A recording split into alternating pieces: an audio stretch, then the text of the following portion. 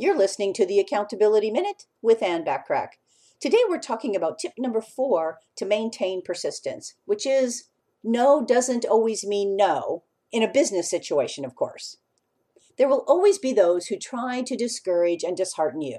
There will also be those who say no. All you have to say is, next.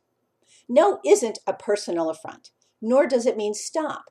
No may simply mean this doesn't suit me right now, or I'd rather do it a different way.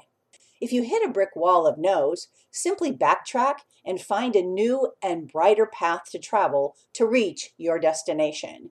The new path can be with the person that said no. Maybe they just needed a different way to look at what you're offering for them to say yes.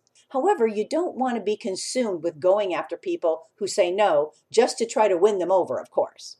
That can be a waste of your valuable time. Some successful business owners like people who are persistent and will reward their persistence with a yes sometimes.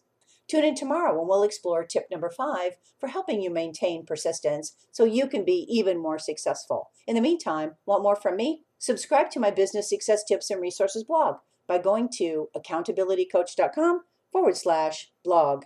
I appreciate you listening.